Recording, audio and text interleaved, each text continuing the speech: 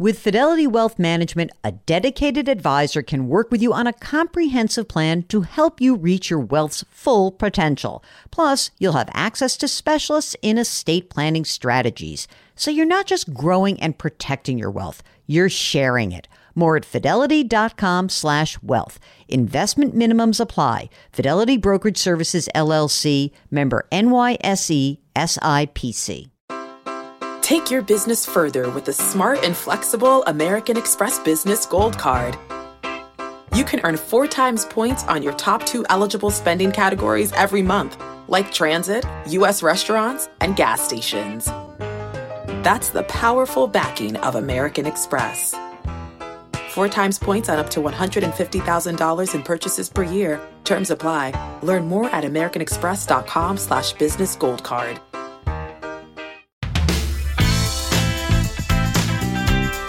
Welcome to the Jill on Money Show. It's Thursday, November 4th. And what's going on, Mark? I'm kind of in the best mood because I just booked my first flight that was for a fun thing. And you know what I had to do? I had an old flight, a COVID flight. I had a big credit. And when I went to rebook, they're like, that actually expired. So I said, well, what do you mean? It says on the website that, there's accommodations made. And they said, it's a 1 year. You had a year to use it. I said, so wait, the ticket was issued in February of 2020. So you're suggesting that I would use this in February of 2021 before I was inoculated, when basically most international travel was shut down and COVID was raging.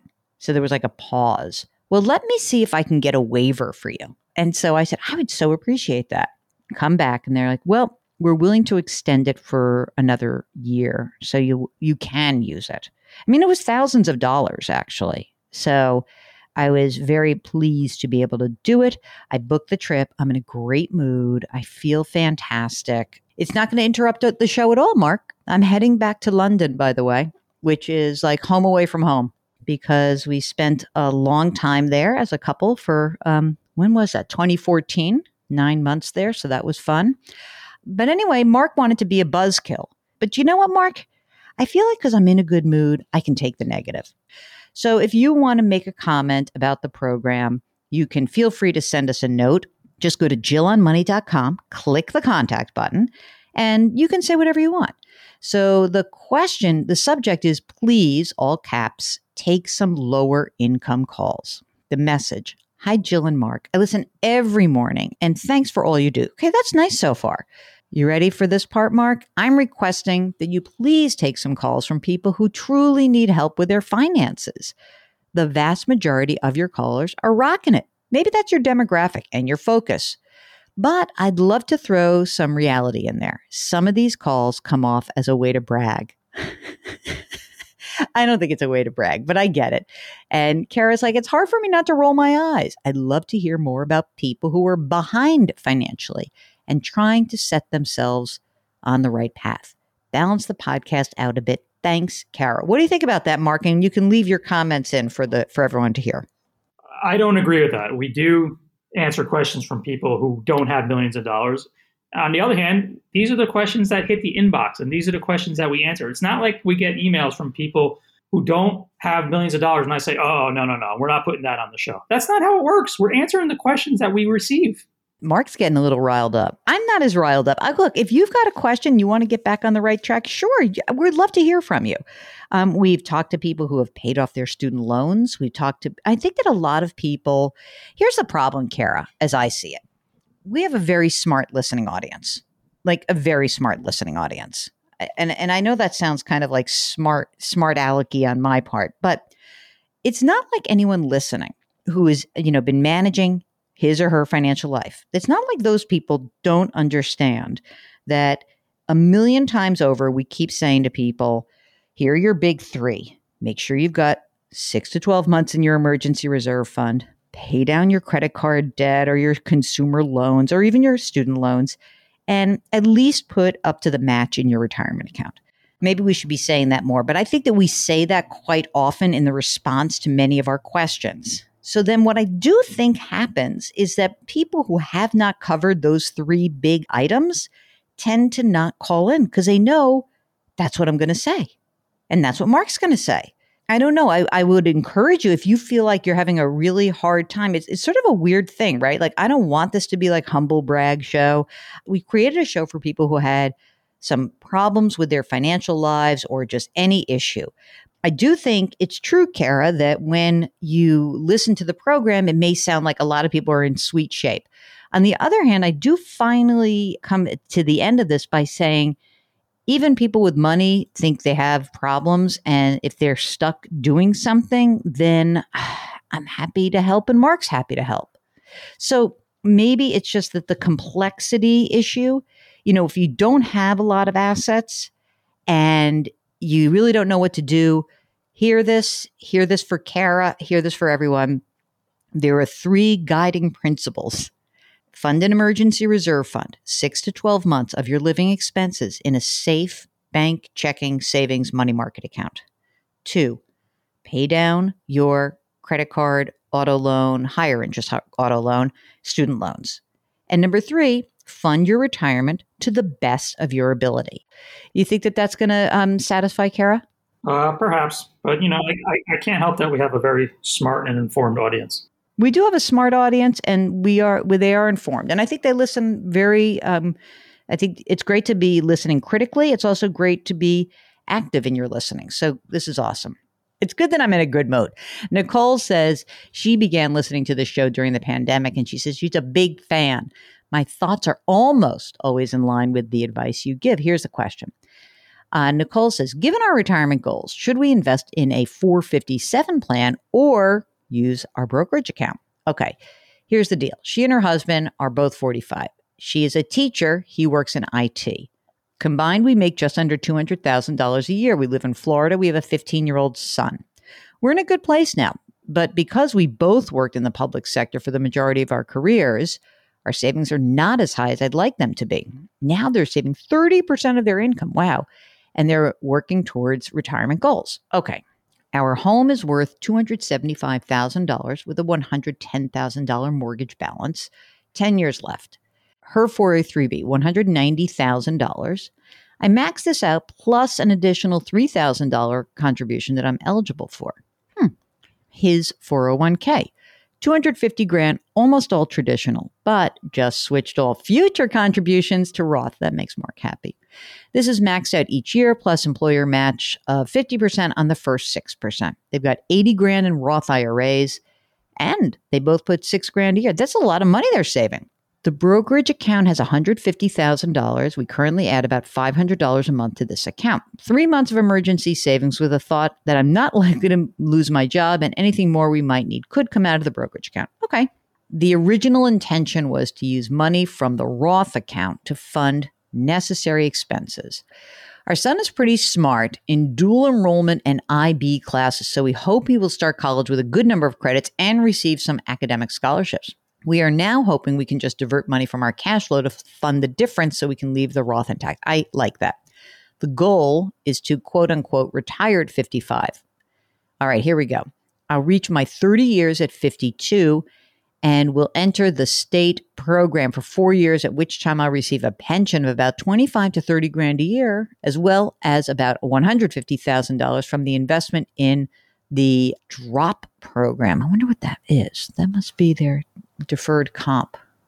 So this is a Florida state program called the Deferred Retirement Option Program, which is an alternative method for payment of retirement benefits for a specified and limited period if you're eligible under the Florida Retirement System pension plan. Okay, that sounds good to me. Very good. She'll also be eligible for insurance through the school district. The husband will receive a pension also.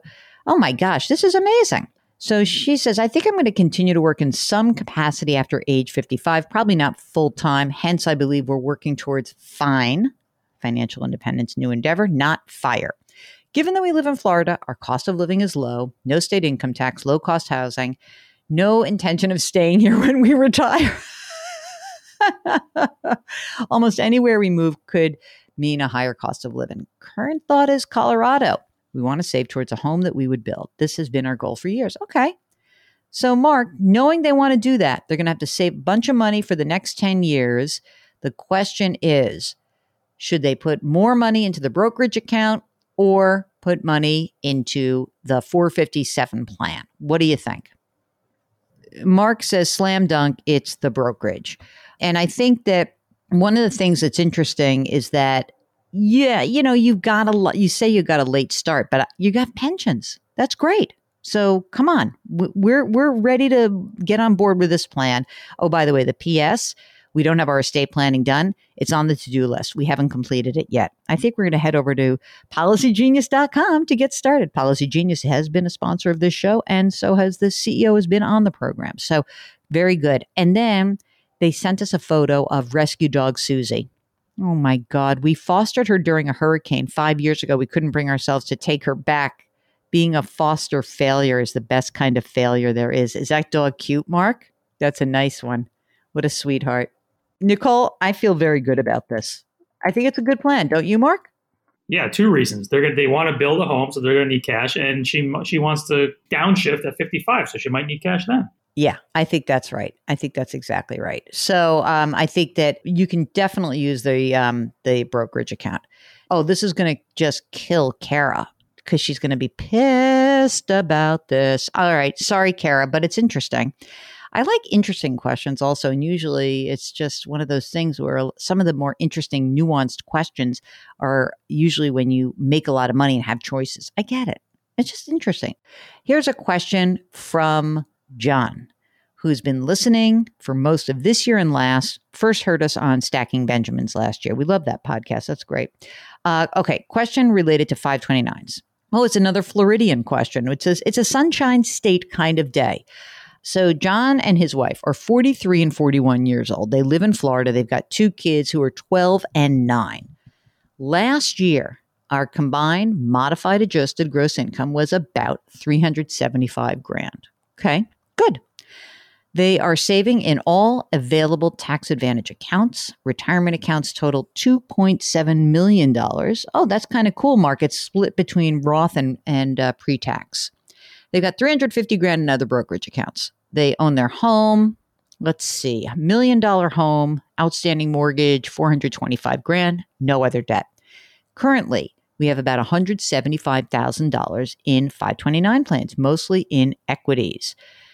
Okay, running calculators, understanding we won't qualify for need-based aid. It seems like each child might need $250,000 to $350,000 for school. This is based on estimates for out-of-state public school tuition. No plan to personally fund 4 years at an Ivy League school at this time. Ha ha. I don't know why that's a ha ha. However, if either go in-state to a service academy or get other scholarships, smaller amount needed. You ready for this, Mark? Given the time horizon and risk-reward trade-offs, would you recommend for families like ours to continue plowing into the 529s, leaving remaining funds for grad school or grandkids, or pull back and increase funding to our brokerage accounts? Any feedback would be great. I don't know anything about these kids, and maybe we don't know enough anyway, 12 and 9, but would you keep putting money in 529s at this point? They're about halfway because they needed, he says, between $250 and $350 for both. He says each child. I don't think that's right. What do you think? More 529 or brokerage? Based on what I read, I don't think this couple has any cash flow issues based on what they're saving. I would keep doing it. I think so too. I mean, one of the things that we would look at would be, what are the alternatives, right? Let's say that you keep putting some money in these 529s. I mean, obviously, you've got great cash flow and you keep doing it. And maybe you don't think you want to fund 4 years at an Ivy League school. But the other part of it is that maybe you would want to fund graduate school if that came up. So I would keep doing it. And mostly because the 529 plan is just, it's a better way to invest. You know, we can't do better than tax-free, right? So I would keep using it. I guess the only difference of opinion on this would occur if we find something out about your kids. That if it really does look like, you know, maybe later on maybe a few years from now, you say, yeah, you know what? My kid's really going to a school that is a Florida state school. It'll be way cheaper. Okay, then pull back. But I don't know. I think it's worthwhile doing it. It's a great, great ability to essentially fund with, it's like the Roth for education. So I think it's worth doing. I encourage you to do so. If you've got a question or a comment, please go to our website, jillonmoney.com, click on the contact button. If you're just starting out, if you need some help, if you need something that really goes beyond covering those big three, let us know. And any question, or if you need a little nudge, we're happy to nudge you a little, to get you on that path. So we don't care how much money you have. Give us a holler, and we would very much appreciate it. Okay, what else are we going to appreciate? We'll appreciate if you sign up for our free weekly newsletter. We need 3,000 more people before the end of the year to reach a milestone.